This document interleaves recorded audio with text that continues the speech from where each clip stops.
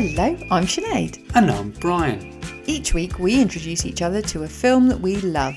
If the other's not equally enamoured, it could mean the end of our 22-year relationship. Warning, there will be spoilers, swearing and undoubtedly arguments. This is Reasons to Dump You.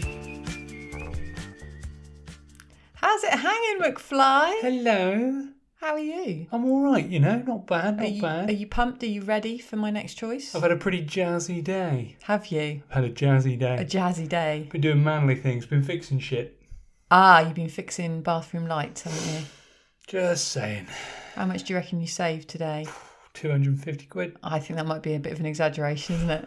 Maybe. I reckon circa 60 quid, maybe. Wow. That's pretty good. Look, the bonus is you didn't electrocute yourself in the process. No, I didn't. Even though I did incorrectly wire it at one point, so it was on all the time. But we're not worried about things like qualifications. We have YouTube. So you have to turn the light off at the main switchboard. What's the problem with that? Don't worry about it. It's a minor. Problem? It's a feature. Exactly. It's a feature of the room. Anyway, yes. As much as the people will be enthralled by this, I don't think they tuned in for my DIY. That's not what they came here for. They came here for my most excellent film choices. No. I've seen all the Bill and Ted's. I mean, any Keanu film we could just watch. Again and again. And over. As long as he's damp. And over. Yeah. I mean, preferably. Okay. Preferably if he's been caught in a thunderstorm. No. Come on now. This is serious business, Brian. Okay. I've got some clues as to my next choice. Good. As always, I shall be exceptional at these. Smash it out the park. Okay, here we go. So this is a film that I saw relatively recently.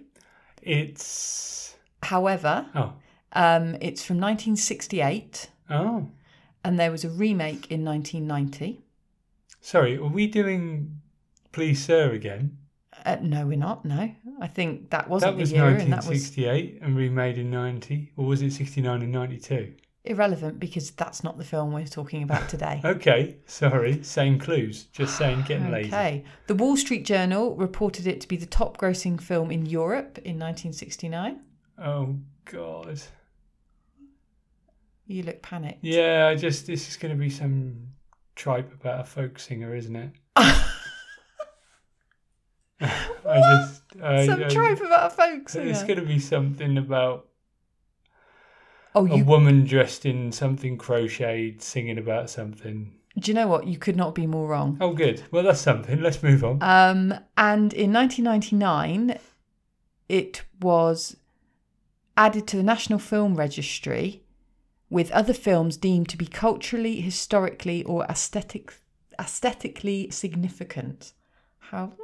It's an impressive sentence, isn't it? If you can say it. Well, yeah, I struggled a bit. Aesthetically, it's a weird word. Yes. Any idea what we're going to... I mean, I know you're never going to guess this, and I don't think you're going to be happy with what it is, but that's the whole point of this podcast, to introduce you to things that otherwise you would not watch. Let me guess. It's going to be something like, I don't know, Toi colour bleu. Some nonsense like that. No, we are going to watch... Go on. Night of the Living Dead. Why? Now, I know you're not a horror fan, but don't worry. I've seen this. I've vetted it. It is suitable for Brian Vision. Okay. You'll be all right. I mean, yeah. All right.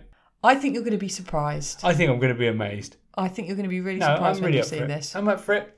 I'm being facetious for the hell of it. I'm up for it. Let's do this. I'm so excited. Okay, now you're being sarcastic. No. We've gone from facetious to sarcastic. And none of it is aesthetically pleasing to me. Ooh, I like that. It's on BBC iPlayer. Oh, excellent. So it's free. I strongly encourage everyone out there to go and have a little look at Night of the Living Dead. I take that back. It isn't free. It's part of your licence. Exactly, yes. We hope you're paying your licence fee. And if you are, you can go to the iPlayer and watch Night of the Living Dead with us. Absolutely. And if you're not, you can go to the iPlayer and tick, I have a TV licence, and watch it anyway. Worst security you've ever put in place. You wouldn't. I have a TV licence, so I can say whatever I like. It's fine. I mean, I pay your TV licence, Raid but the there house. We go. It's fine. Come on, go for it. I've only got one telly. I don't even have two, like most people. Come on. Are you ready? We're going to go and watch Night of the Living Dead. I am ready, sister. Hopefully it won't give you nightmares. No, I don't think it will. Let's do it. Let's do it. Let's We'll go. be back. Okay, we will be back in about, on this podcast, 3 to 4 seconds. Enjoy. They're coming to get you, Barbara. I don't know why I did that noise. They don't do that. They don't do that. Ghouls, flesh-eating ghouls do not like Casper the Friendly Ghost. Well, they should. Bit of warning. You think? You think that would have been a nice addition to the film? Well, you know. No. No, You I don't know agree. what you're talking about, do you? No, clearly. I'm very excited about this. Good. I think it's an amazing coincidence that this has turned out to be episode 13 of the podcast. I would agree, yeah. That is a rather serendipity doodah. Isn't it? I feel like maybe in some sort of subconscious way, I tapped into the fact that we needed something disturbing. I agree. And we definitely needed a horror film in here because there's one thing I know for certain. You ain't going to be bringing one to the table. Oh, God, no. And I'll be honest, don't really consider that a horror. What? It's not really What? a horror. Oh my God, what is wrong with Horror you? for me has to have ghosts. No. Yeah. Oh my God, that is the most narrow view of genre I've ever heard in my entire life. If anyone is listening to this, you are going to have upset so many people with that comment. Well, I can't help that. I mean, if a film has ghosts in, Yeah. it can be a ghost story. It's a horror film. But a horror film does not, by definition, have to have ghosts in it. Well, then it's not a horror film. It's a kind of zombie slasher, Oh sci-fi my- slasher. Right. This could be argued as a sci-fi. Do you know what? This could be argued for hours. So we're going to just put a pin in it and we're going to Okay. move on because you've already... Actually, Write that do you down. know what? I need to make a note of that. Write that down. Thinks horror films are all... Well, they're not scary if they don't have ghosts. Oh, for goodness sake. You didn't Ghosts find this are scary. scary? You didn't find this disturbing? Well, yeah, disturbing, yes. Oh my God. I hope we're really not going to fall out. No, right, no, that's no. one black mark against you. Jesus Christ. Come on. I'm going to read you a synopsis Please do. that I found from a little website known as IMDb. Ah, yes. Feel free to put some atmospheric music over the back of this. Personally, or would you like me to add it after? Well, I was thinking add it after. Okay. Because, I mean, I was going to say, they could be awkward. as your ghost impressions have already proved, there's not much range. Right. Synopsis for Night of the Living Dead. A ragtag group of Pennsylvanians barricade themselves in an old farmhouse to remain safe from a horde of flesh-eating ghouls that are ravaging the east coast of the United States. Is there any reason why you put the kind of whoa voice? I kind of felt like it lent itself to it. Yeah. Do you know what I mean? Yeah. This is like, it's a film from 1968. Right. It kind of, it was giving me that vibe. Do you know what? Great.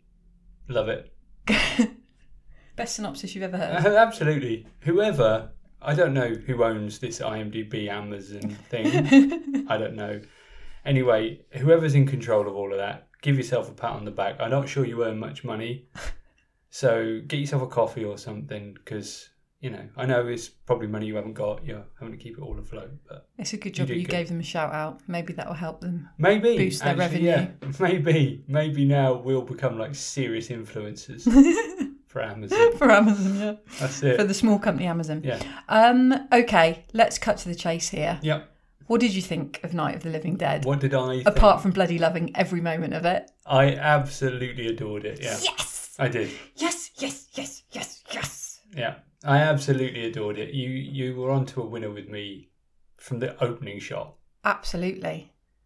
that was done. It kind of had that beautiful 1950s B-movie. Aesthetic. Yes, Good- that's the good word. word. That's the good word. I loved all the opening titles. I loved the shots and the opening titles of the car driving around.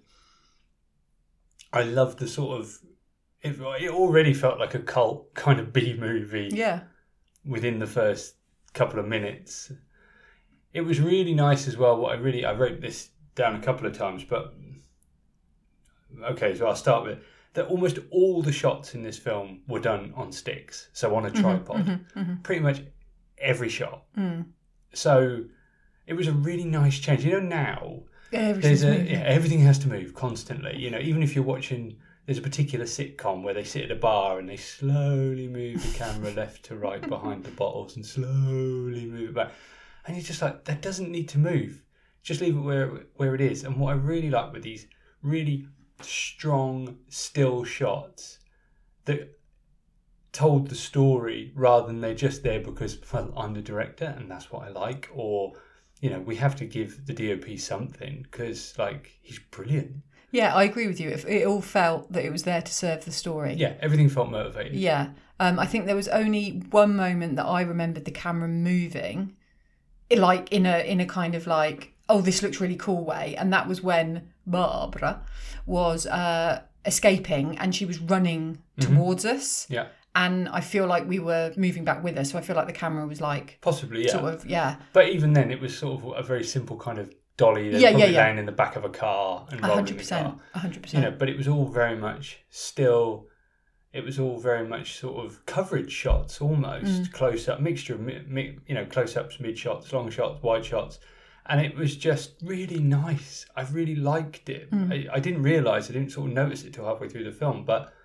I mean, okay, that's a lie. I noticed it with the driving things because usually, you know, with the exception of Kubrick, where I'm sorry, it was absolutely the right thing to do, would be 150 miles up in the air. Oh, in The Shining. Yeah, in The Shining.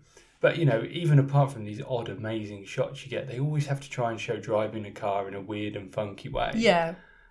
And I just loved that. I love the fact it was very standard. Yeah, because the opening to this is literally the car just drives and we cut from one part of the road, the car drives past, next part of the road. Yeah. Okay, let me tell you a couple of things then about the film in terms of facts. Okay. Before you do, the other thing that was in the opening sequence that was brilliant throughout, and I don't know who did it, and you might have found out, was the music. Do you know what? I haven't actually got much about the music. I adored it. Yeah. And, you know, there's a lot of times now, people put music all the way through because it doesn't help. The music and the sound effects in this were amazing. There's a couple of times when they weren't. The dialogue, unfortunately, was disastrous in places. Are you serious? In terms of the recording of it. Oh, goodness me. Okay, I thought you meant like... I'm talking about just the sound department. No, the script's great. Oh, okay. But, you know, you've got your main guy talking, you're like, I can't really hear him because obviously the microphone was too far away. But anyway, I'll talk about that later. I agree with you about the music. Unfortunately, I haven't got any facts about the music apart from the fact that I agree that it was very good. So you can go and research that yourself. Cool. All right. What I do know is that this had a budget of ended up with a budget of around $114,000. Wow, okay. Yeah. But that was because they ended up getting given extra money because they originally started it with around $6,000. Wow. And they each put $600 in, $600, sorry. Yeah. And got $6,000, and then they got funding from elsewhere. Amazing. And bumped it up, and it ended up grossing around 30 million. That's amazing. Which is amazing. It was shot on 35mm, and he chose black and white. Oh, we did. I was going to ask that. Yeah, I believe so. So obviously this is George Romero. Yeah, obviously. We all know him as the classic go-to horror guy who, you know, spawned all these amazing horror directors we have now. Oh yeah, absolutely. I know all about horror. You know all about the horror things.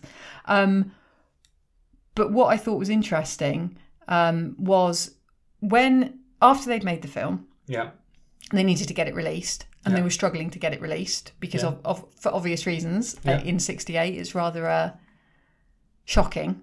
When they eventually did find a distributor, Walter Reed Organisation, Walter Reed changed the title. Okay. So I think at that point it was Night of the Flesh Eaters. Oh, okay. And they changed the title to Night of the Living Dead. Yeah, it makes sense. In doing so, they accidentally deleted the copyright notice from the beginning of the film. Oh. So this film entered the American public domain straight away, basically, after the premiere, because there was no copyright notice on the front of it. So how did it make 30 million? So it's in the public domain. Well, I don't really understand. Maybe somebody with legal knowledge can explain it all to me. But they still made money off it. It's just not copyrighted in that way. Right, okay. So obviously I think we all know we're pretty popular with lawyers, and That's probably because of our own extensive legal team. If you guys have any idea about that, I don't know if anyone... I mean, we could check with our own legal team, but we feel they're very busy with other important things. Yeah, they're very expensive, and they have got an aggressive suit against another podcast currently. So, if anyone knows, give us a shout. I thought that was really interesting, though. That's really interesting, yeah. So you'll find you can watch this film anywhere online. It's all over the place. Right. Even when I was researching it, it's actually embedded in Wikipedia. Oh, wow. Because they bloody messed up. But maybe that aided it in some way. Maybe that's gone on to help it become such a cult classic. Yeah, because it happens now, doesn't it, with films? They claim that if you do get ripped off, what's the word, torrented and stuff. Oh, yeah. It can actually help you, because then people watch a shitty version and go, okay. Now, unfortunately, now, even torrent sites do phenomenal versions of everything. Yeah, so you're not getting a kind of... when it first started, people would watch a dodgy copy and be like, well, actually, I really like that. I'm going to get the proper copy. So I thought that was really interesting. Anyway, back to the film. Yes. Because that's what it's all about, isn't it? Yep. I mean, who's not going to love a film with the tagline, if it doesn't scare you, you're already dead? Yeah. What about that for a tagline? Yeah, I think everything about it kind of... It felt like a really good romp of... No, but like in terms of... It was just pure bloody entertainment, Yeah. And everything, even the way they didn't introduce anyone, even the way there's callback stories to people. Well, you didn't need it, did you? No, you never felt like you were missing it, and it was everything trimmed out, sometimes a bit too savagely, but it was, I thought it was bloody brilliant. I loved it. Oh, this is great. This is great. I mean, you've annoyed me about your definition of the horror genre, but the rest is great. So we get Barbara and Johnny, brother and sister. Cool cats, man. Oh, right, they are cool cats. Did you like his glasses? I loved his glasses. Yeah, I knew you would. I loved the pens in his pocket more. Oh, I was worried about ink stainage, though. I thought you quite often forget to put the lid on your pen or to click it shut. I noticed. So I feel like if you had them in your top pocket like that, it would be quite terrible. Yeah. Well, I don't think, there's no amount of Persil that's getting that out. I don't think my Mont Blanc leaks. Mont Blanc. I don't think my Bic from W.H. Smith. So the other thing, so they arrive at the graveyard and the radio's not working properly, and he kind of has a fiddle with it. And I thought it was quite funny because when he leans forward to fiddle with it, you see the name Pontiac written. So it's obviously, the car is obviously a Pontiac. Yeah. And I just thought that would be good if that was early product placement.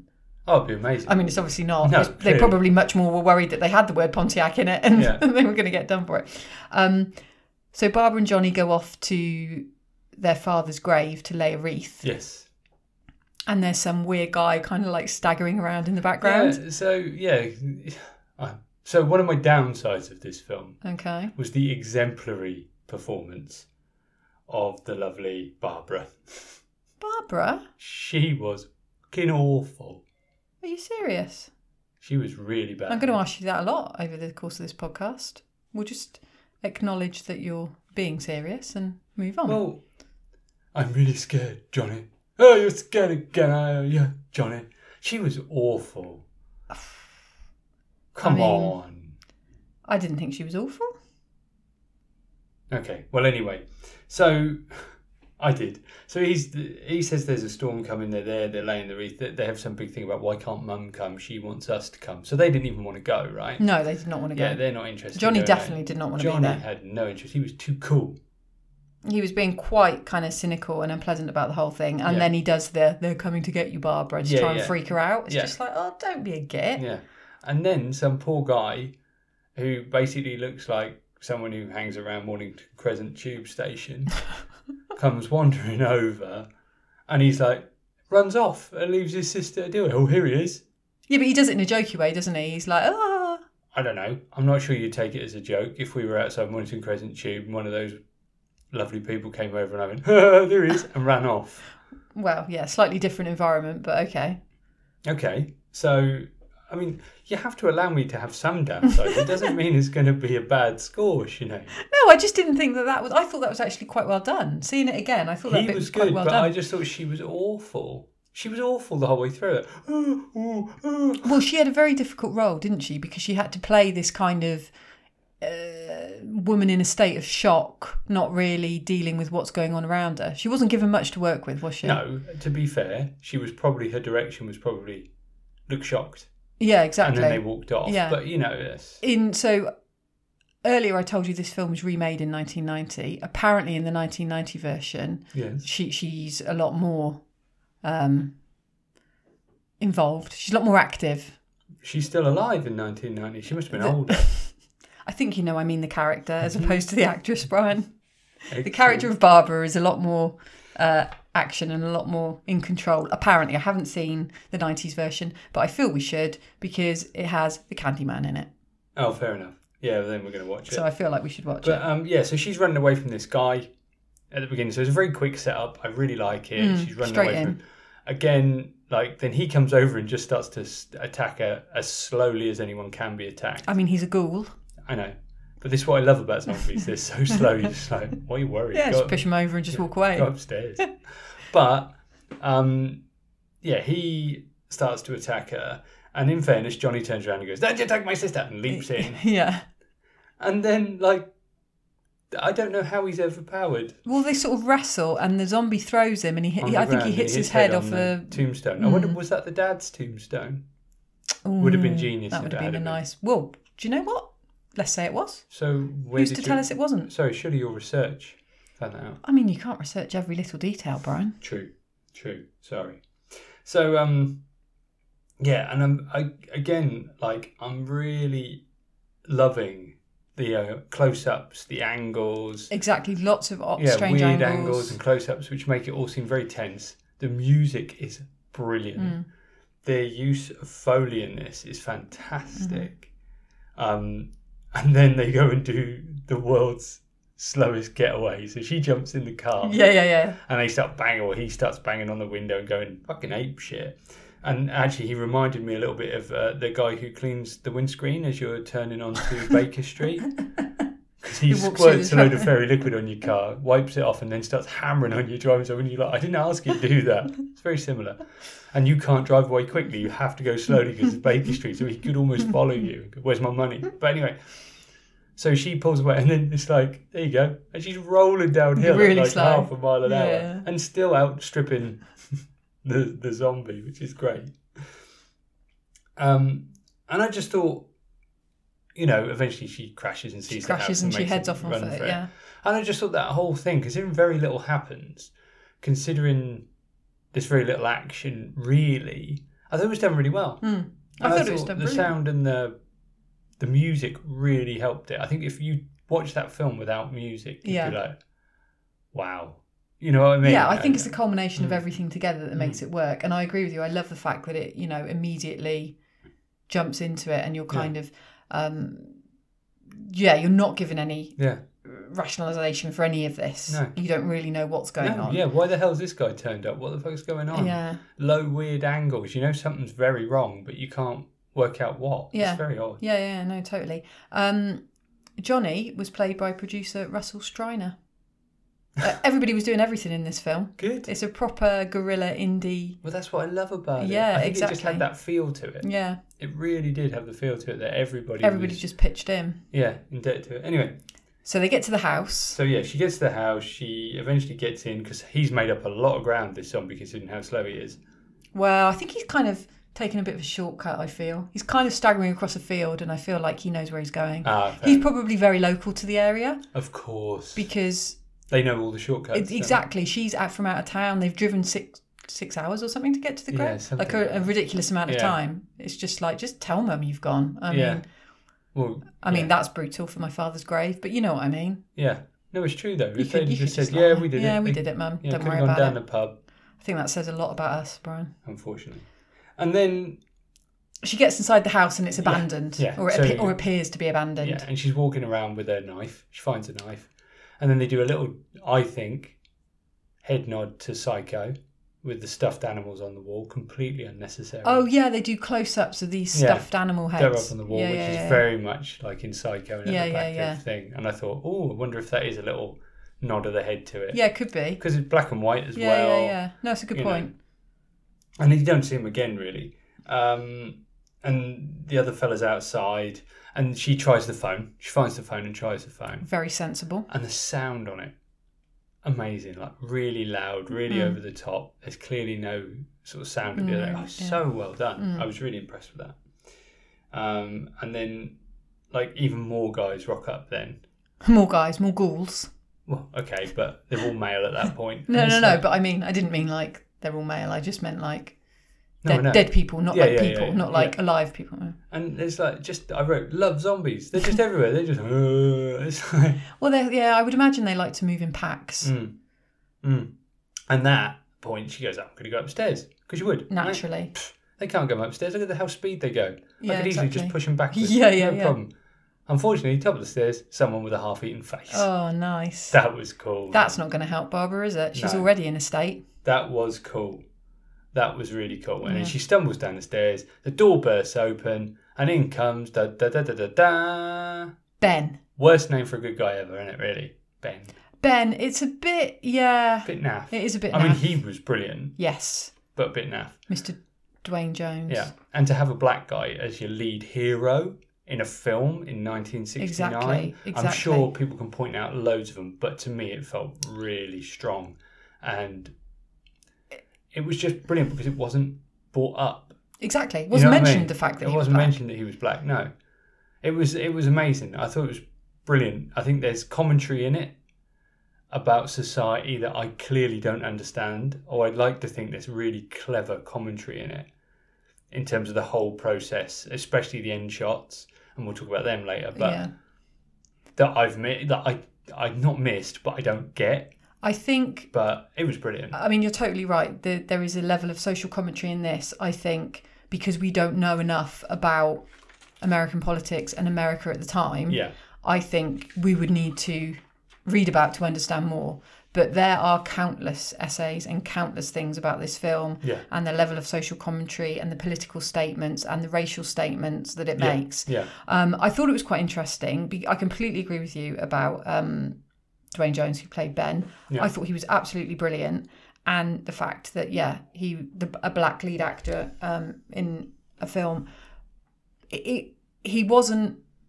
Romero has said that he did not cast a black man deliberately. Yeah. That he cast him because he was the best for the role. Actor for the role. And that, he didn't do it with a sense of intention sort of behind him.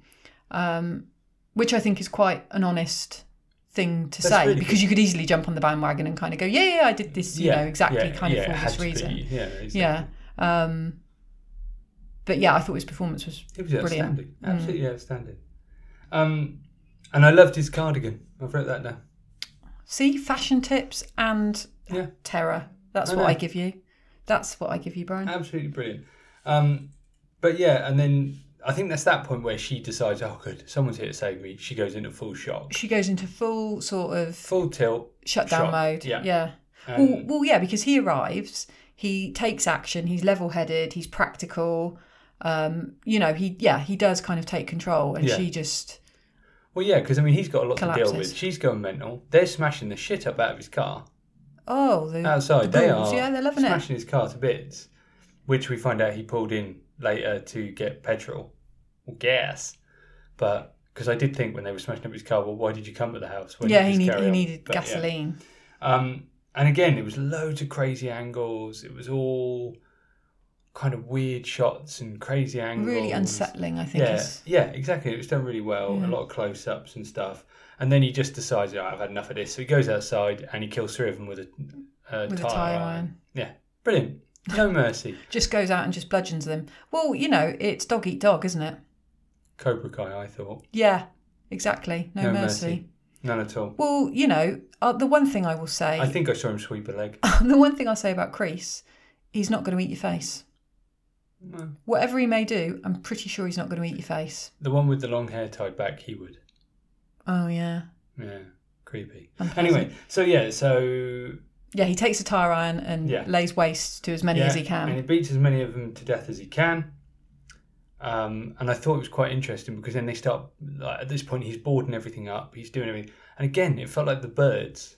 Because they're outside, dun, dun, dun, dun. And I thought, I wonder, again, if there's another nod of the head to another film. I'm not sure when The Birds was made, but I think it wasn't long before this. Because he even lit the fire at one point. Yeah, it probably wasn't long. You know, it was all like this just noise on the outside. It was really clever. Very claustrophobic, this kind of idea of being just in. I also thought, because he's got in the kitchen and he's looking for things to board up the windows and the doors and everything. Yeah. And he goes through a toolbox, and I thought, well, this is quite apt. Look at all those screws. And what had we been looking for the day before? Yeah. Screws. I know. If we had been in that house, we could have fought off the ghouls, found the screws, come back, fix the light. I know. Wouldn't have cost us a penny. Wouldn't have cost us £1.80 or however much we went and spent in Homebase. I know. And it's also a good example, £3.50. It's also a good example. For the screws? Yeah. They were more expensive than the light switch. Are you serious? Yeah. Again, anyway, are you serious? But this is not where people tuned in.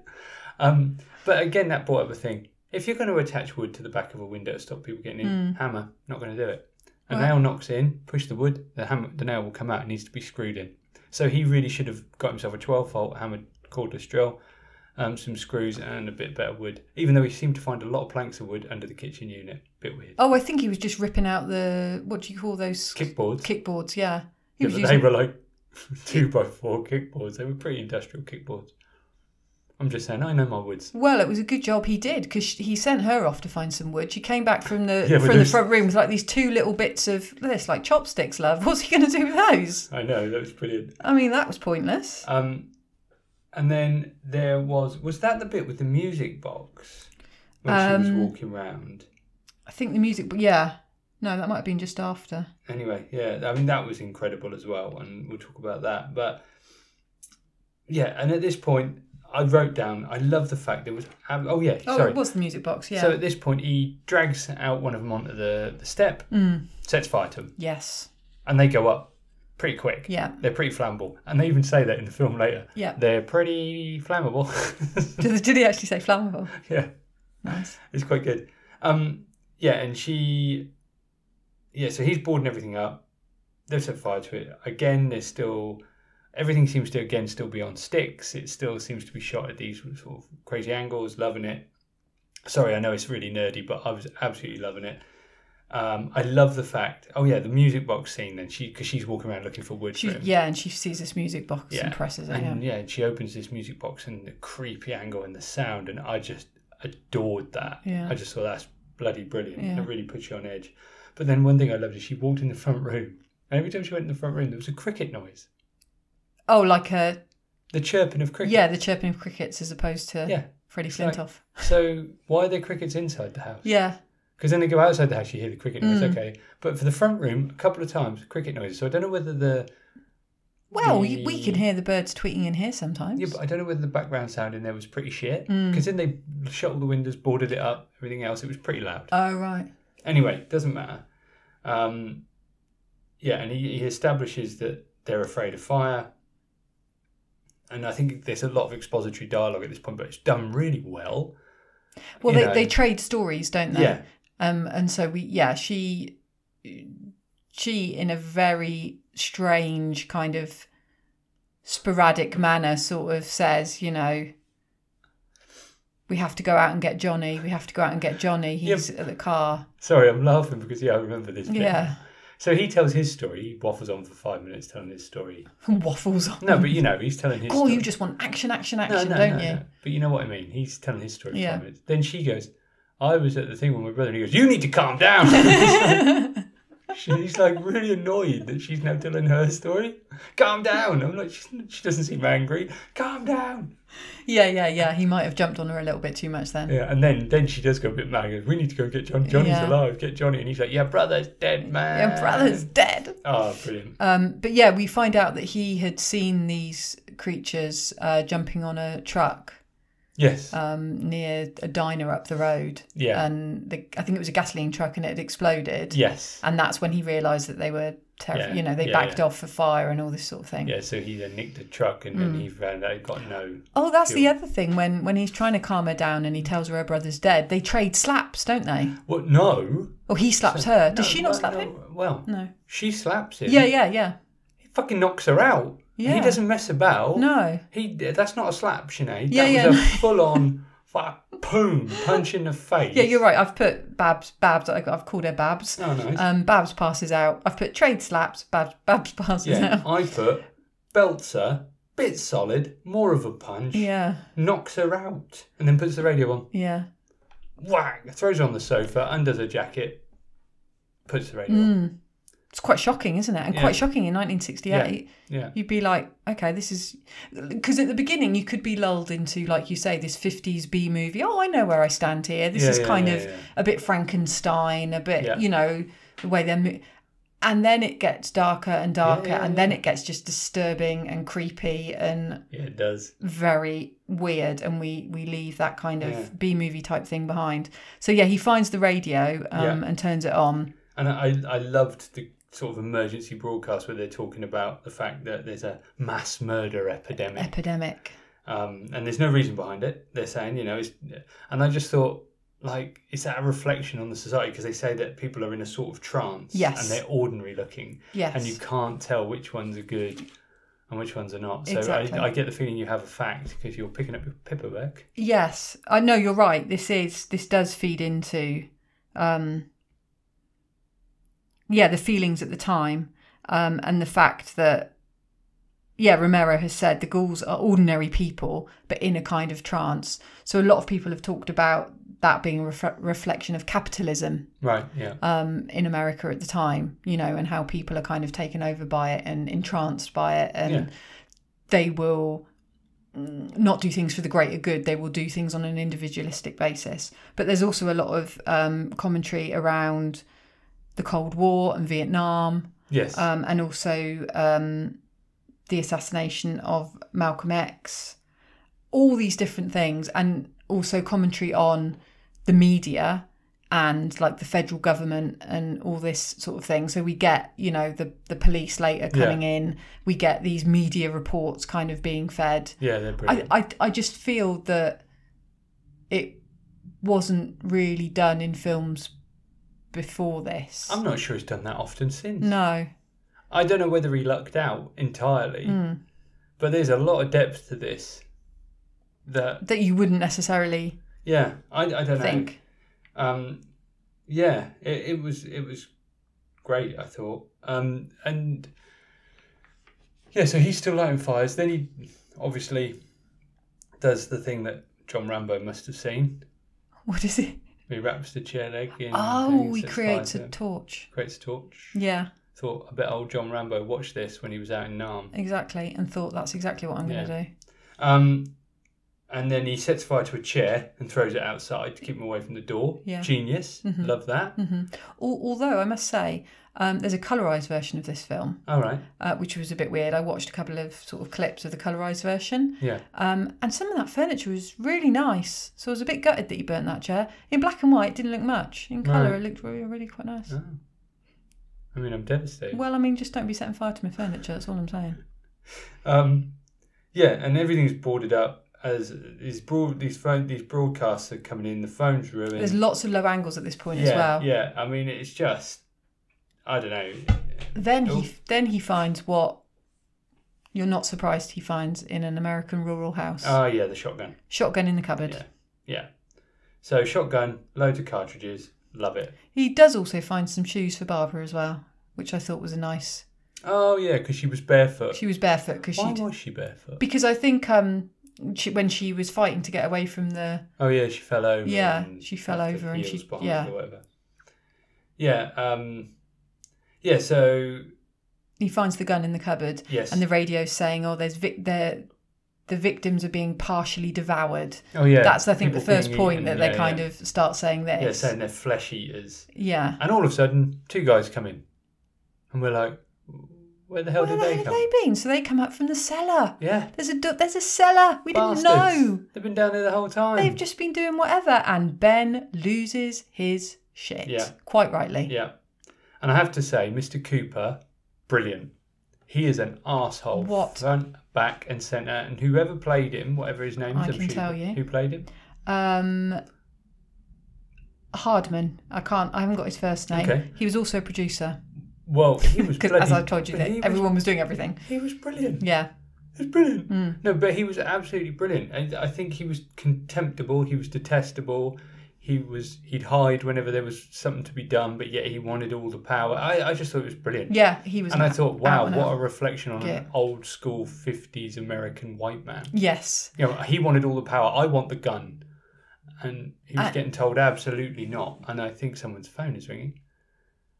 And also the fact that Ben was a black man, yes. and that that was even more outrageous to this guy. Yeah. Like he never said it; it was never. But that was the obvious kind of undertone that you could get from it. Yeah, no, I think it was fantastic, and Ben was like, "While you're up here, I'm in charge. And it was like, "Oh my god, that's fantastic." Yeah, exactly.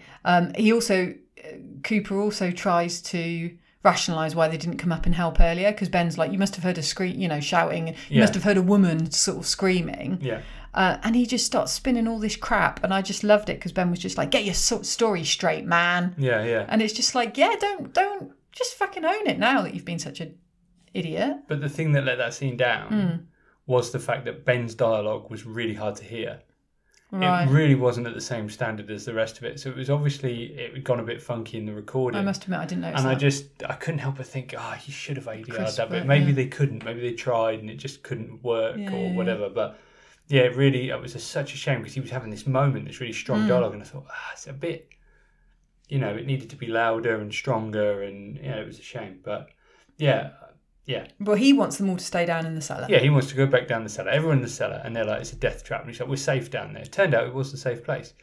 But we're safe down there. Come down to the cellar. And they're like, no, if they get through the door, we're all dead. Yeah. They never did get through the door. No. So Mr. Cooper was right. Well, yeah, but I wouldn't have gone outwardly disagreed with him. So I'm not going down there. No. There's no back door. There's no nothing. We're sitting ducks. Yeah. Yeah, because they only seem to attack the front of the house. Yeah. I mean, what they really needed here was Jodie Foster's panic room. That would have been handy. That's what they actually needed. Yeah. So... Well, I wrote what they actually needed was one of those Ringo doorbells. Because you think the zombies are going to... That would be such a good... yeah.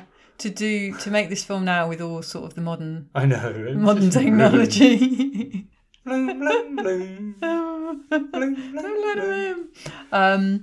We get to see more and more of the zombies or ghouls. They're not called zombies in this movie. Oh no! That's why I'm reticent to use the word. Yeah.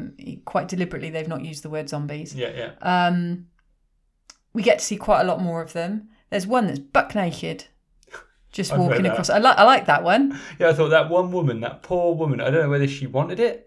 Maybe she was like... Maybe she's just a complete naturist and she was like, I need to be nude. Yeah. But yeah, just one. But I thought it was quite impactful. Yeah. Do you know what I mean? And the fact that there was just one, it was kind of like, oh my God, that's disturbing. Was she in the bath when she was killed? She's Yeah, good point. Did you think about that? Did you think about their backstories? Were you like, how have these people died? Where are they coming from? No, it was, I thought it was great. And then obviously Mr. Cooper's wife, what's her name? Helen, whatever, is saying like basically we've got a broken marriage, so stop pretending that we haven't. Yeah. To Mr. Cooper, and then they go, "Come up," and she won't now because she's got a kid to look after. Karen. She doesn't want to leave Karen because Karen's very poorly. Leave Karen would be my advice. I've seen. Well, that's with hindsight, isn't it? Yeah, it is, but she wants to look after Karen. In the end, they say, "Judy, you go down." Who's another one who turned up? Who's the girlfriend of the boy? So that's it. So we've got the Coopers and their daughter Karen down there. And we've also got... Hanging with the Coopers. Mr. Cooper. That was a good show, wasn't it? Yeah. And we've also got Judy and... What was his name? Who? The young lad that was there. I don't know. I never wrote it down. Well, we've got them there as the young couple as well, haven't we? Yeah. The other thing I wanted to say about Helen Cooper, played by Marilyn Eastman. Yes. Did you notice the ghoul that was eating a bug? Like she was standing by a tree and that was her as well. Awesome. I told you, people. Everyone did everything. Doubling up of jobs here, people. I love it. She played bug eating ghoul as well as Mrs. Cooper. Yeah, and so then they have this weird. There's a bit with weird cuts where they tell Judy to go downstairs. Yeah, to look after Karen. Yeah, and that felt like they just cut a big scene out. Because all of a sudden it was like, you'll go down, won't you, Judy? Okay, I'll go down. It was weird. Do you know what? They did cut something, and I'm not sure exactly where, but when I was researching, there was something about a few minutes having been chopped out, and it does jump. Right. And they're not happy with it, but there's nothing they can do about it. It's like it just has to. Yeah, I mean, it is what it is, sort of thing. So maybe that was the point at which. Yeah. Yeah, and then they managed to get on the TV report. The TV set, yeah. Yeah. Yeah, they've turned the TV on, yeah. I absolutely loved it. I loved it. I thought it was done really well. The TV report felt like a TV report. You know, Yeah. like a lot of cheaper movies, if they have a TV scene, especially student films, you know, it's so badly done. They've not put any effort into the TV bit, because that'll do, just a guy in front of a blue screen. Yeah. And it's like, no, you know, the TV report has to reflect the world you're shooting. You spend all this money shooting the world, why not spend it? And theirs was brilliant. I love the reporters, these sort of old 50s looking men. And then that's when they started, like, talking about it, how it was caused by aliens and radiation. Yeah. And I thought, perfect 60s. That's proper. I mean, it's a proper nod to all B movies. Yeah. Zombies, radiation, aliens. Yeah. You know, it was just like everything was thrown in. And I thought, you know, because the moon landing was 1969, so space was a massive thing in 1968. Yeah, exactly. People were petrified of it. You know, so I just thought it was really good. And the bit where the news crew were following the general. Yes. That felt really modern. Yeah. Yeah. Really it did. modern. It did. It felt like, like the way reporters chase after people to get the story. So Sky, you were like 30 to 40 years behind. Sorry. I don't know who runs that little news company. I don't know. But you are not to buy yourself a coffee. Yeah, you're right, though. It did. It felt very contemporary. Yeah. And we learn that people that have recently died are returning to life, seeking human victims. Yes. So this is when it's all really consolidated. Yeah. And there's this idea of radiation from a satellite that was destroyed. Yes. That then obviously powdered down onto Earth and created brought these awful creatures back to life. Yeah. And then, at the same time, the daughter's downstairs, Karen is downstairs starting to act a bit weird. Weird. We realise Karen's been bitten by one of these things. Yeah. It doesn't take a genius to figure out what's going to happen, and does I it? genuinely thought that the sister, the young Barbara. Oh yeah, Barbara, yeah. I thought she was acting very similar to that girl downstairs. Right. Excuse me, downstairs at one point. Have a sip of water. In what way? Like similar? When he lit a cigarette, she was same as the girl downstairs did. They didn't like fire, so I thought, maybe Barbara's going to lose it as well. Oh, did you? Okay. But she didn't. No, I wasn't expecting that. So they were doing that. And then the news report said the only way to stop them is to burn dead people in the street. I know. So if someone's died recently, you haven't got time. No. You haven't got time to do a funeral. Be nice to them. Have them cremated properly. You need to drag them into the street, set fire to them. That was brutal, man. It was like, he said something about forego the rituals. Yes. Forego the rituals? Yeah, well, just burn them out. Nonsense. So, if grandma's been attacked by one of these things... Yeah, just drag her in the street. Drag her out and burn her. Or if she's died of natural causes. Oh, yeah. She might come back to life. That's true. Because it's radiation caused, not by the... Drag her in the street, set fire to her. Yeah. This is what I mean. This is, No wonder it caused This was like next level shock, I think. But Ben, our trusty... Good old Ben. Our trusty leader of the pack here has a plan. Yes, he does. Molotov cocktails. Yeah. And we need to get to the gasoline pump. Yeah, they get to the truck. There's a gasoline pump, which we saw very early on. That she said was locked or something. Yeah, it was locked. Yeah. And this other lad, whose name we can't remember, finds the key for it. Yeah, and that was brilliant. I mean, it should be awful, but he was like, okay, I'm going to go. And he goes downstairs to find something. He comes back in and he goes... I found the key to the gas pump. I know, should have looked for that earlier, shouldn't they, before we reached this level of crisis? And then Ben goes, I don't know how to handle that truck. I don't know anything about that truck, so you come with me, kid. You drove it here, Ben. You Badly, can drive it. Badly. He got to the house. He can drive across a field to a petrol pump. Yeah, it's better if two of them go, I think. I agree, but... he just volunteered Ben. Yeah. Just volunteered the young lad.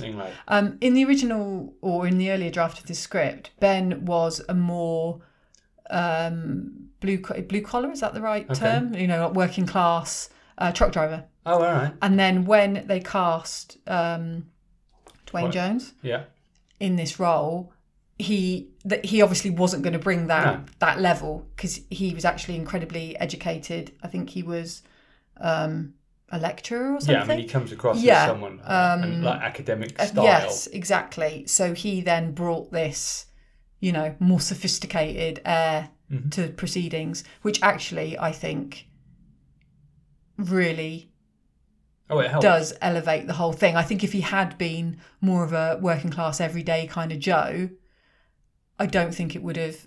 I don't think the character would have been as strong. No, and I suppose in that era as well, it would have been more stereotype of like this working class guy. Yeah, but also like a black guy, for it to be sold, for him to be intelligent and strong, because he's intelligent, is great. Like if he'd have just been a truck driver, an average, you could have got away with it, but I'm not sure that 1969 American audiences would have accepted that. I don't know. Yeah, no, but so they decide that they're going to head out, take the truck over to get the gasoline, while Mr. Cooper hurls the Molotov cocktail out the window. Yeah.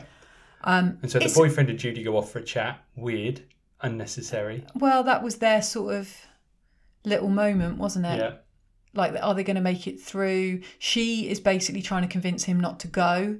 Yeah, and he's basically sort of saying, you know, no, we have to kind of work. And it's this individual versus... the collective. Isn't it, though? Like, it's kind of that whole conversation again. Yeah. I think it's a good plan. I think it's the only option they've got. They should go for it.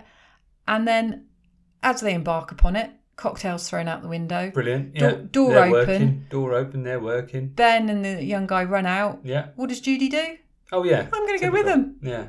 I mean, Judy, you're causing grief here, love. But I have to say, I didn't write the line down, but Ben's line, like when she came out, he was like, well, you're here now, get in. Yeah. Do you know what I mean? It was a real...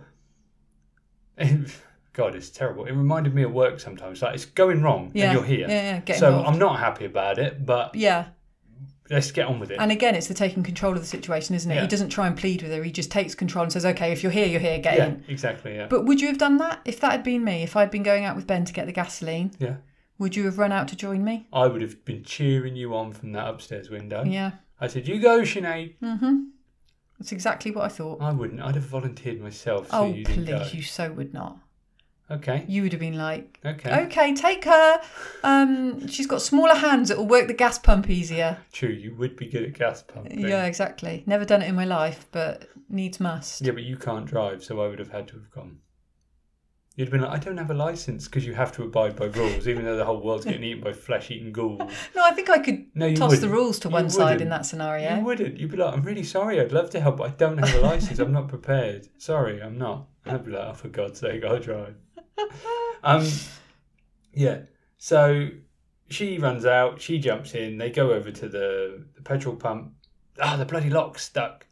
So you do what anyone would do, you fire a gun at the petrol pump. I mean, they could have done that. Jesus Christ. Yeah, but I mean, they could have done that, you know, when he found the gun earlier. Okay, I saw this hanging around for the key. Just as a mental note, when you're in Streatham, if you ever find a gun, not as hard as you think, don't go down to Apple Greens and start shooting at the petrol pumps. There's a little thing called petrol in them. Yeah. Very, very flammable. But again, Brian, you know, this is not a normal situation, isn't it? This is not a Sunday, they're out for a drive, they need to stop at Apple Greens to get some petrol and some Percy Pigs. Percy Pig? Why didn't they get any Percy Pigs? Yeah. This podcast was sponsored by Marks and Spencer's Percy Pig. Chewy, delicious. Yeah, I know. It's not a good idea, is it? No. And so he goes over, they shoot the thing off, they start filling it up. I don't know what happens, but suddenly he throws the thing on the floor and that's on fire. He somehow sets fire to the petrol coming out of the petrol part. I don't know. He spills gasoline as he's reaching it across to put it in. Yeah. And it all catches light. Yeah. I'm not entirely sure because, to be honest with you, it happens quickly and it's all very shadowed and dark. It's quite hard to kind of, because it's black and white as well, it's kind of, it's not, you know. Yeah. And they drive off and they're like, we got to get out of this truck, man. Judy and the boyfriend. I wish I'd have written down his name. Oh, no, I can't believe I didn't. We got to get out of this truck. because I think they've driven away from Ben. Yeah, they drive forward to get, because he says, we need to get the truck away from the pump because the pump's going to blow. So they drive forward. Yeah. Ben's standing there wafting and flying trying around. to keep the ghouls and he goes, at bay. "Get out, Judy, get out." And typical woman, her dress is caught in the door. Yeah, I know. And you can't open the door on a truck that's on fire. Do you know what? Even though the back of the truck's on fire, you can't just pull the little handle. To be fair, I think she probably was about to do that, but they didn't have any time, did they? No, the whole truck blew. It exploded. Poor Judy. Poor boyfriend. Exactly. They're gone. I've just written gone. Yeah. And so Ben makes a run back to the house. Cooper, the worm that he is, has locked the door. He's not going to let him back in. Won't let it open it. What a bastard. So in the end, Ben kicks it open. Yeah. And the best bit ever, he goes over and he starts punching Cooper in the face. Repeatedly. I mean, what would you do? That's what I want to know. What would you do in that scenario? I said he punches him in the face a lot. He punched him in the face first. I was like, good on you, mate. Fucking idiot. He punches them through into a different room. Then he punched him in the face again. Then he punches him in the face again. I was like, oh, wow, he's proper angry. But, I mean, I don't blame him. He also says, I should feed you to those things. Yes. I kind of wouldn't have blamed him if he had thrown him out as meal. And then after that, you go back to the truck. Yeah. And it doesn't seem to be on fire anymore. And the zombies are picking the boy and the young girl. Yeah, they're picking over their bodies and taking it out. And you can see them eating bits of like a liver and bones. Someone's got like a big bone. So this was another great bit, wasn't it, of this film? So they had like large carcass bones and something that looked like entrails. There was like a kind of a long. Someone was on the grass with kind of entrails. They were having a proper picnic. They were just loving it. So. Apparently, chocolate sauce was used for blood. Yeah, well, they do that in black and white. Yeah, Hitchcock makes sense. Again, and the flesh. Yeah, the human things. Ham. They used ham. Yeah. And one of the actors had a butcher shop, so he was able to supply entrails and bones and all this sort of thing. Nice. Yeah, but it was disturbing, wasn't it? It was really disturbing. It really was disturbing. Good, it was good.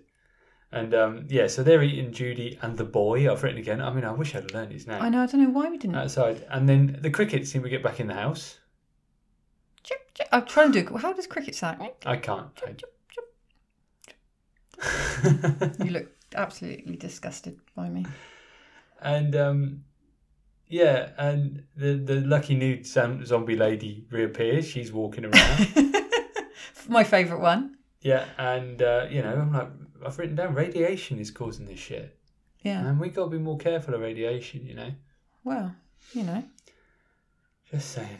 And then the thing I love, on the telly then, they go to the news reporter. Yeah. So, outside dark, right? They're eating all the flesh. It's middle of the night. It's scary. I know what you're going to say now. They cut to the news report. It's daytime. I didn't think of that, but you're right. I know. But maybe that's a different part. Oh no, that wouldn't because they make sense. It was hilarious. The zombies are attacking the house. It's really dark. It's night. The TV was on, and the news report. They're in the daytime, and they said like we're now going to where this emergency station was. So they can't have been that far away. No, you're right. And it's all and meant it's all to be on the same side of America. And there's a live report, and then they cut back to the house, and it's pitch black, and it's night. I never even thought of that. Yeah, I thought it was brilliant. But there's something else. Yeah. That's got a bit of a question mark over it, which also didn't occur to me. Yeah. The body upstairs, when Judy arrived, when Barbara arrived, there was the body upstairs that she saw that had its face all chewed off. Why didn't that come back?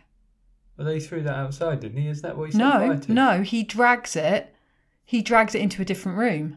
Well, anyway, Sinead, I mean, if that's the one thing that you're going to pick up, that I'm just saying, in the same vein as your daytime news. That's all I'm saying. That's really Brian. not in the same vein. That's a big error. Brian, this is. I don't write it down. Why are you writing it down?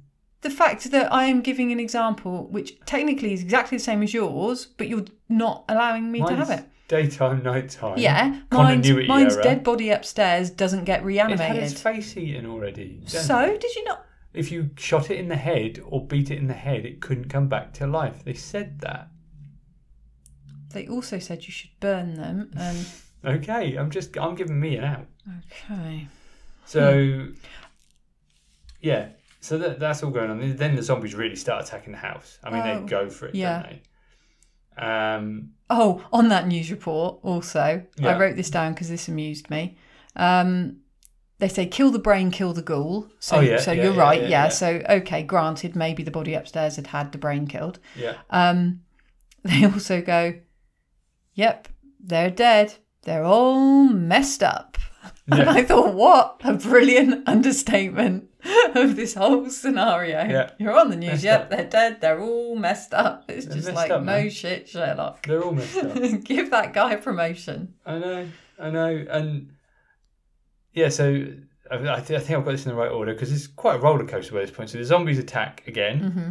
And they're breaking through the doors and the windows. There's Hands loads of them. everywhere. Yeah, hands everywhere. It was quite You cool. would hate it. I All those don't people like trying being to touch you. touched.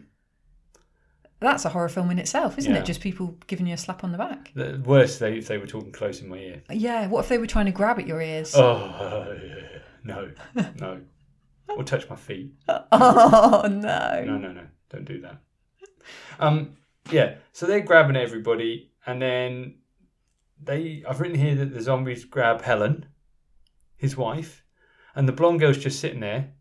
Barbara's just sitting there watching. Well, And then all of a sudden, she flings herself into the middle of it, mm, and she starts getting attacked, and Helen runs off and goes down to the basement. yes. Isn't that right? Yes. I think, this is around the point that Cooper wants Ben's gun? Yes. Yeah, and then Ben's being attacked, Mm, and the gun falls on the floor, and yes. Cooper grabs that. correct. And Ben's basically like, give me the fucking gun. Mm, And hits him with a piece of wood and wrestles the gun back from him. Mm-hmm. Helen goes downstairs because he's like, Helen, go downstairs when he's got the gun. yeah. Barbara suddenly her brother bursts through the wall and drags her off. Am I right? Zombie Johnny Zombie Johnny. drags his own sister out Yeah. To be killed and eaten. to kill and eat her. I mean, if that doesn't mess with your Savage. brain, I don't know what does. Well, I did. Imagine that. Imagine your own family member. Imagine if my mum now appeared at the door, you know, all ghoulish and tried to eat your face. I'll be honest. Seeing Johnny do that was horrendous. But then Karen upped the game. Karen. Is Karen your favourite character in this film? Oh my God, yes. Oh my God. So Helen runs downstairs. Cooper backs up. Yeah, fucking hell. Yeah, we're going to go back down here. I'm going to lock the door on you bastards. And he locks the door. And down he goes. No, Ben shoots him. Oh, I'm going to have to stop because I think that I know who that's going to be.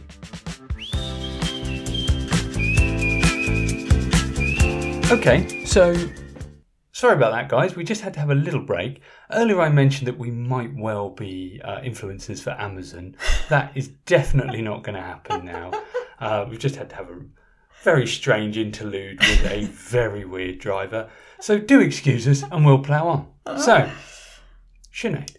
Well, I was just doing one of my favourite things, correcting you. Of course. I was just I was saying he doesn't go back down to the cellar because Ben shoots him. Oh, Mr. Cooper. okay. Oh, and then he goes down to the cellar. Who's he? I'm confused. Mr. Cooper goes down the cellar. When does Karen get her moment? No, he goes down there and so Helen's still upstairs. Yeah. He goes down to the cellar having been shot and goes over to his daughter, Exactly. doesn't he? Yeah. And he reaches out a hand and he falls. And then the daughter sits up. Oh, Karen's okay. Yay. Yay! No. No. Karen's going to feast on Daddy. No! Oh my God, that was incredible. That was amazing. She just started eating his bits. Shocking. And because Helen goes down and she sees her sitting there. Yeah, munching on Dad. Munching on Dad. So what does she do to Mum? Kills her with a trowel. Grabs a trowel. Just stabs Backs her. her into a corner. And my God, when she stabs her, she Repeatedly. stabs and stabs. That kid was brilliant. Was she a producer? She was actually the daughter Of a producer. Yeah. Was everyone a producer? No. So Karen, where is it here? She was actually the daughter of Mr. Cooper. Brilliant. She was brilliant. So, yeah, she was the daughter of a producer. So she was the daughter of a producer, yeah, because he was producer and actor. That was his actual real life daughter. Wow. A lot of chocolate sauce being used there. Karen butchers mum and eats her as well. Yeah, I mean, it's insanity. Can you think of any other film where a child eats its own parents? No. Apart from... I'm imagining some dodgy film somewhere. Well, yeah, I'm sure there is. But yeah, love it. Absolutely love it. Were you expecting that? I'm curious to know, like, did that shock you? Or were you like, yes, I knew she was going to... I suspected she was going to rise. I didn't think she would eat her parents. Yeah. But you suspected she'd rise she again. Would have to probably be killed by her parents. I thought it was going to be one of those statements, you know. Parents had to do it to save the world. Yeah, sort of thing. Exactly. But no. So it's quite shocking, really, isn't it? Even nowadays, like, how many years on is, you know, is this, are we now 20? And then the zombies have filled the room upstairs, so... Ben's in trouble, man. Ben's in trouble. So he runs into the cellar. What's happened to Karen at this point? Where's Karen? I'm getting confused now, because how does he kill Karen? Because I know he shoots Mr. Cooper in the head, and he shoots Mrs. Cooper in the head. Yeah. But how does he kill Karen? I think he must shoot Karen as well, does he? I think he does. I think That's a really good question. I feel like I'm traumatised by this point, and I don't remember how he gets rid of Karen. I think he might go downstairs and just shoot her in the head. Well, he definitely, like you said, and then Ben sits up and he shoots him. Yeah, I think he kills her. He definitely kills Mr. and Mrs. Cooper. Yes. I think, someone's going to prove me wrong now, he goes down, he has to kill Karen because he sees her over the body of the mum. He definitely sees that, yeah. Then he sees Mr. Cooper sit up, he shoots him in the head, and then he knows he's going to have to shoot Mrs. Cooper in the head. Yeah, so he barricades himself down there and kills them all because he doesn't have any other option at this point. Yeah. And yes, ironic that he holes up down in the cellar. Yeah. Having... And they're all bashing on the door and... They can't get down there. Kind of fade out. And the next thing you know... It's morning. And it's quiet. Oh, peaceful. Oh, it's all quiet. And then you see a helicopter. Oh, helicopter. And I have flashbacks and I'm running towards the common. I'm getting my knife. I know what's happening. I've already got on the app and ordered a... You've already ordered your flat white and I'm over there. Your croissant. Yeah, and then we can see the search group. The search group we earlier saw on the news. Yeah, exactly. With the local and the lunatic police. Sheriff who seemed a bit gung happy at the time. Well, he had had sort of a round of bullets wrapped around him, didn't he? As you do. Well, maybe. Also, another little Rambo moment. Yeah. With all this posse and the sheriff and the police and everything, they drive over a bridge. Yeah. And I thought that looks a bit like Rambo's bridge. What is it? Well, what is it with bridges in these films? Exactly. Just adds a bit of production value, doesn't it? A bridge is a nice looking thing. I mean, it's not a viaduct, but okay. Yeah, so they're saying they're a search group. They're going out killing zombies. It's sort of the last few. I don't know why they're not zombies. But anyway. Well, they've not been... No, I know, but like, if it was radiation that was causing the zombies, someone must have been the first person. It was the dead. You had to be dead. Yeah, but there's more dead people than there are living. Listen, I think it was only over a certain patch of America. Oh, yeah. The synopsis said East Coast. Oh, okay. So they're going out there looking, search group, with dogs. Typical sort of... I mean, it really did look like a posse, didn't it? Yeah, completely. If you know what I mean. And they were just out looking for these people. And I wrote down... basically, they were using it as an excuse to kill anything. You know, anyone who was a slow walker was dead. They were killing people at a huge range. I mean, there's one, bang. There's one, pensioners, bang. Pensioners wouldn't have stood a bloody chance. Yeah. Because there was no second thought. Yeah. There was no hesitation. There was just like, got him. Piles of body everywhere. And then they see the house, and they're like, oh, we better go check out the house. Go check out the house. And they see, at this point, Ben's come out of the cellar. Yeah. And he goes in the kitchen, I think it is. Well, yeah, he moves towards the window, But doesn't anyway, he? he goes towards the window, and they go, oh, there's one of them in the window. Yeah, bang. And he shoots him. Just like that. And that's it. I mean, it's the best ending. I know. Like, ever. And then this montage of all these meat hooks. Yep. Basically, they've gone in there with meat hooks and they're dragging him off, I assume, to be burnt. I mean, it felt all very Ku Klux Klan. There's one, shoot it. Incredibly. Burn it. And they do say there's another one for the fire. Wow. Yeah. Wow. Yeah. After they've shot, he's like, there's another one for the fire. Because prior to that, the sheriff or whoever has said, build a bonfire and we're going to put all these zombies on it. Yeah. And they shoot Ben and they say there's another one for the fire. And then, like you say, we get these obviously black and white, but we get these still image, almost, like an old school news report or newspaper clippings, stylized, of close-ups, It was those bodies, massive meat hooks, butcher's hooks. It was horrible. Really, really, really disturbing. Unbelievably brilliant. And such an abrupt end, and kind of Ben has made it to the end. You know, he's seen off everything, and these fuckers just... And I thought just amazing use of sound again. The music again, so good. And normally I am not a fan of music running all the way through a film at all. In fact, I think music's overused a lot of the time and don't even use it a lot in my own stuff. But this proved me wrong. This proved me wrong. I was just thinking, I need to add more music to everything I've ever done. I loved it was very intense, wasn't it? I just love the energy of the whole thing. This is what I love about B movies. As you know, I adore a B movie from the 50s and 60s. Yeah. And I'd love to make a lot of things like that myself. And I think what I love about it is there's a real energy pours out of the screen at you. Yeah. There's a real vibe about them, a real energy about them, and a real fun that, you know, even if it's not the perfect story or perfectly told, you just have a blast watching it and you get into it. I completely agree. And I think a lot of that has to do with the collective nature of people, 100%. You know, pulling together. They don't have the most money in the world, but they're all there. They're doing it for the love of it. They're doubling up on jobs, tripling up on jobs, you know. Yeah. I think that comes across. Yeah. And I think they just, had a great script and, you know, they knew what they were doing. Yeah. And just hit that sweet spot. They really did. It was fantastic. It was fantastic, and good on him. He deserves all the accolades he gets for it. Well, there you go. So there you go. Absolutely loved it. I'm glad you enjoyed it. I did. You really need to watch it, guys, if you didn't go and watch it. And you can watch it anywhere. Yeah, you really can. But if you didn't watch it, just do it, because it's an hour and a half and it's really good fun. Yeah, 100%. Come on then, hit me with your VHS tape score. Good. So my VHS... Sorry, I'll move a little closer to the microphone. My VHS tape score is based on the fact of everything I've just said, but there were one or two moments where the shots got a little bit, where there was an editing cut, which they probably didn't have a choice. And like you've even said, there's moments where they didn't have a choice. I am not knocking them for it. And there was that one patch of sound where Ben was talking, and it really disappointed me because I thought it was a really strong piece of dialogue and I just couldn't really hear it, and it sounded like it just needed a bit more. So for that reason, it did lose a point. And it's a 4. Yes! I loved it. It's a 4 VHS tapes for me. Is that your highest score yet? No, I think something else got. You know it did. Oh my God, you gave Bloodsport like 4.5 or something. I did. Because that brought back a load of childhood memories, which this one didn't. If this had brought back any childhood memories, I'd never give a 5, but this would have been 4.86321147. Well, I'm going to raise you a 0.5. Are you? And I'm going to go in at a 4.5. Wow. Because... It deserves it. It deserves it.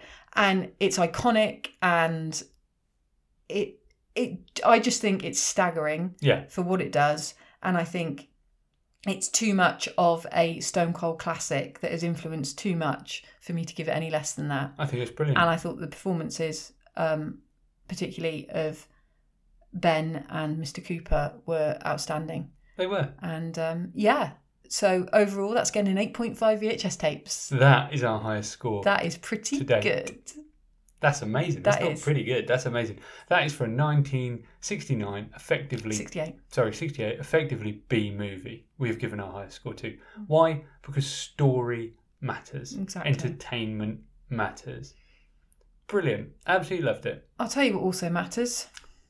Reasons to dump you. There can't be any, surely to God. Well, I think I've made them quite clear. Yeah, I know. But... There's just the 2. Well, that's good for me. One is the fact that you don't accept my argument of why did the body upstairs not come back. Well, of course. But I'm kind of wavering on that because maybe they bludgeoned the skull in. Can we reduce it to a 0.5?